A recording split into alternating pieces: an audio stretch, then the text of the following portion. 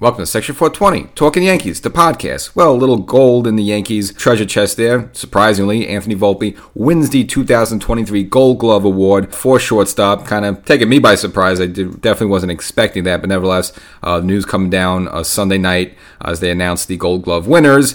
So I was happily wrong about that one, fine. But, just I guess I'll half pat myself on the back, though. But unfortunately, Anthony Rizzo wasn't able to get the glove for first base, which, again, he just didn't play enough games there, and went to Nathaniel Lowe, who I projected would, just because pretty much played the entire season there and only had 3 errors.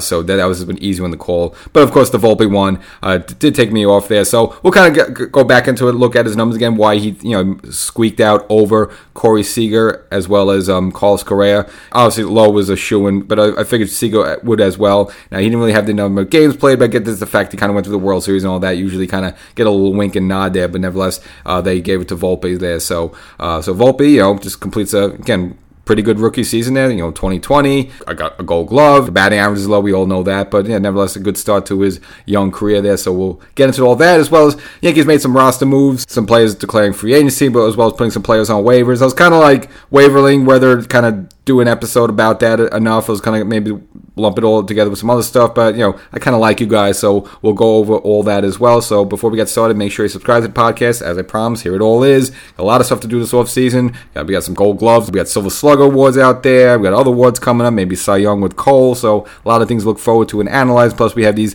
waiver moves, free agency moves, a lot of stuff coming up. Some Yamamoto stuff is starting to heat up a little bit as well. So got a lot of stuff to cover this off season. So make sure you subscribe to the podcast wherever you listen to Section 420 Talking Yankees, the podcast. Subscribe, and of course hop over to the YouTube as well. Maybe after this, Section 420 Talking Yankees, there's some content there as well. Make sure you subscribe and get notified when those episodes go up as well. So as mentioned, Anthony Volpe, I was very pessimistic that he was going to get the Gold Glove. I broke down the whole numbers, and I just thought what was going to kill him were the 17 errors. I just couldn't see a situation where someone commits 17 errors and wins a Gold Glove.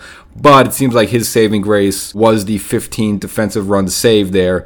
So I guess maybe that they figured that kind of overshadowed the fact that he had the high amount of errors. And when you look at the competition, and Corey Seager, even though he had less errors, but he only played 116 games there, as well as Carlos Correa also had less games, only about 135 there. So Volpe, I think another thing that helped him, in addition to the 15 defensive runs saved, was he pretty much almost played the entire season. So 157 games, which is 20 more than Correa and about 40 more than Seager there. So I guess maybe, even though he had the high amount of errors, he also played more time there, which would give you more opportunities to commit an error. So I guess they maybe just bundled that all together and just kind of gave the 22-year-old rookie the nod there. So again, a happy surprise for me, and I'm happy to be wrong. I just didn't think the 17 errors would get him in there, but nevertheless, I guess it did. Now, he becomes the first Yankee rookie shortstop to ever win the award, and he becomes the youngest shortstop to ever win the award, just nipping Alan Trammell by a few games. So Volpe got it at the age of 22 and 156 days old. Alan Trammell, when he won it, he was also 22, but he was 228 days old. So Volpe is 100 days younger than Alan Trammell. So Volpe now, I guess, gets that title of the youngest shortstop to win the Gold Glove, and of course the first Yankee to do it since Derek Jeter. I think Jeter was back in 2009 there, and some people always question Jeter, did he really earn it? Was it all reputation like that? But Volpe, for the most part, he was pretty good for a rookie season. Again, turned a lot of double plays, got a couple bonehead bad throws and stuff like here and there, but overall for a rookie, 22-year-old, he held his own there. Obviously being shortstop for New York Yankees, and with some of the, coming into the season, there's a lot of high hopes on him, and being part of the young guns that were going to be the next, wave of new baby bombers and all that. So a lot of pressure on him there. Again, you just got to look at that batting average under, like a 206 batting average. He has to learn to improve that as he begins his sophomore season coming up in 2024. And of course, Rizzo just really didn't have any chance at all. Didn't play enough games there. Again, was basically out since it was like late May, June, when he had that neck injury. And so just not enough time there at first base. So I didn't think he had any shot at all. At least Volpe was in the mix. I didn't think we'd get it with the errors, but nevertheless it worked out there. So he will have a Gold Glove on his mantelpiece there. Now the Yankees, as soon as the World Series was over, a number of players declared free agency. So you had, as we would figure would happen, Luis Severino, Frankie Montas, Luke Weaver, that was one of the Yankees, quote-unquote, big pickups around the trade deadline there. Gave the Yankees a number of good starts there. Wandy Peralta, that's going to be a big one at the lefty out of the Yankee bullpen. Again, he was very crucial for the Yankees the past few seasons. Kenyon Middleton, again, one of the Yankees' big moves this past offseason, and probably not expecting him to come back. Zach McAllister, another one. And, of course, Isaiah Falefa, a guy we kind of liked. Again, decent 2 years with the Yankees, and then, of course, in his second year, became Mr. Utility Man for the Yankees once Volpe got the starting shortstop job, took it from him, and again, was very useful for the Yankees, playing center field, left field, playing some infield when needed be, and in some blowout games, we've seen him pitch an inning there, here and there when needed, so, jack of all trades, but again, he's someone you would figure the Yankees are not looking to bring back. Even though he's a good guy and he grew up as a Yankee fan, all that, I just don't see where he would fit in with this team. Could have him back on the bench again as a utility role, as he could prove he could play all these positions, but I would always say cut bait and let's try to get some new meat in here, get some new faces, as the Yankees need to liven up and freshen up this team a little bit. Again, because they were definitely stale offensively pretty much the entire 2023 season. And even before that, the Yankees put a number of players on waivers. They were placed midweek, so they have till Monday. If no team claims any of these players, the Yankees then will elect them to go to the minors, which, of course, they can then reject that assignment, and then I guess they will go to free agency, which will probably happen in most of these cases. And those players, and again, I'll hold the big one, of course, is going to be Domingo Germán, and we'll analyze that a little bit. But, of course, Germán, Matt Bowman, Franchi Cordero, Jimmy Cordero, and, of course, Jimmy actually had that little domestic situation like that, so I don't just see the Yankees bringing him back whatsoever. Again, supposedly like a child's involved in something. We don't know what it is. Doesn't look good.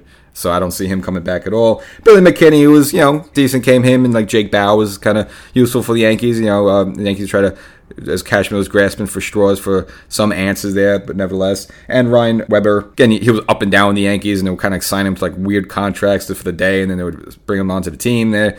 Again, he was decent in the brief times that he pitched for the Yankees there.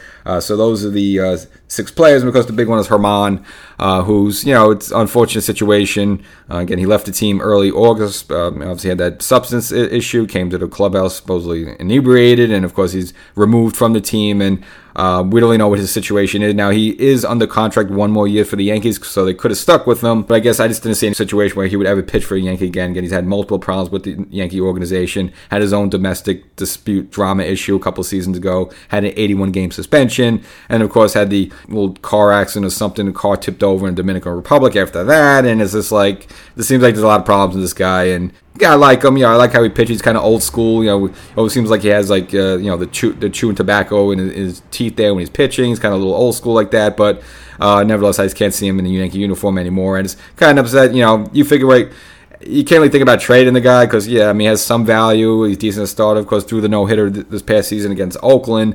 But, again, we don't even know if he wants to play. He's going to play for 2024. Again, if he's kind of going through some personal stuff right now. So, Yankees really have no choice. And you got to have to send a message that, hey, look, we can't have this type of behavior around here. If the Yankees looking to right the ship and kind of clean house and, like, really say, hey, like, we're not putting up any nonsense, all business now. We got to get this championship. And we can't miss the playoffs 2 years in a row. You can't have a guy around just symbolically for that. So, no shock there. So, they're all going to be placed on waivers. Again, a team can claim them.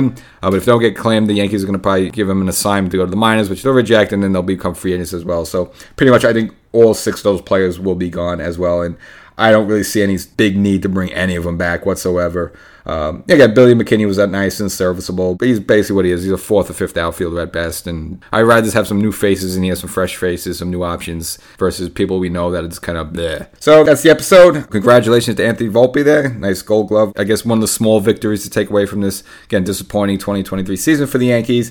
And again, we have the Silver Slugger Awards coming up soon, and then we'll see with Garrett Cole with the American League Cy Young later in the month. Now, he did get elected by his peers as, like, I think the American League Pitcher of the Year or something like that, so his colleagues gave him that award. That's kind of just like maybe an indication that, again, the Cy Young is probably coming his way, but we'll see that in the coming weeks. So hope you liked the episode. Make sure you subscribe to the episode. Again, we got a ton more stuff going on, so you don't want to miss any of it. A long winter ahead, and then we'll get to spring training and then into the regular season, where hopefully we have a good Yankee team that we could be proud of. Catch you next episode.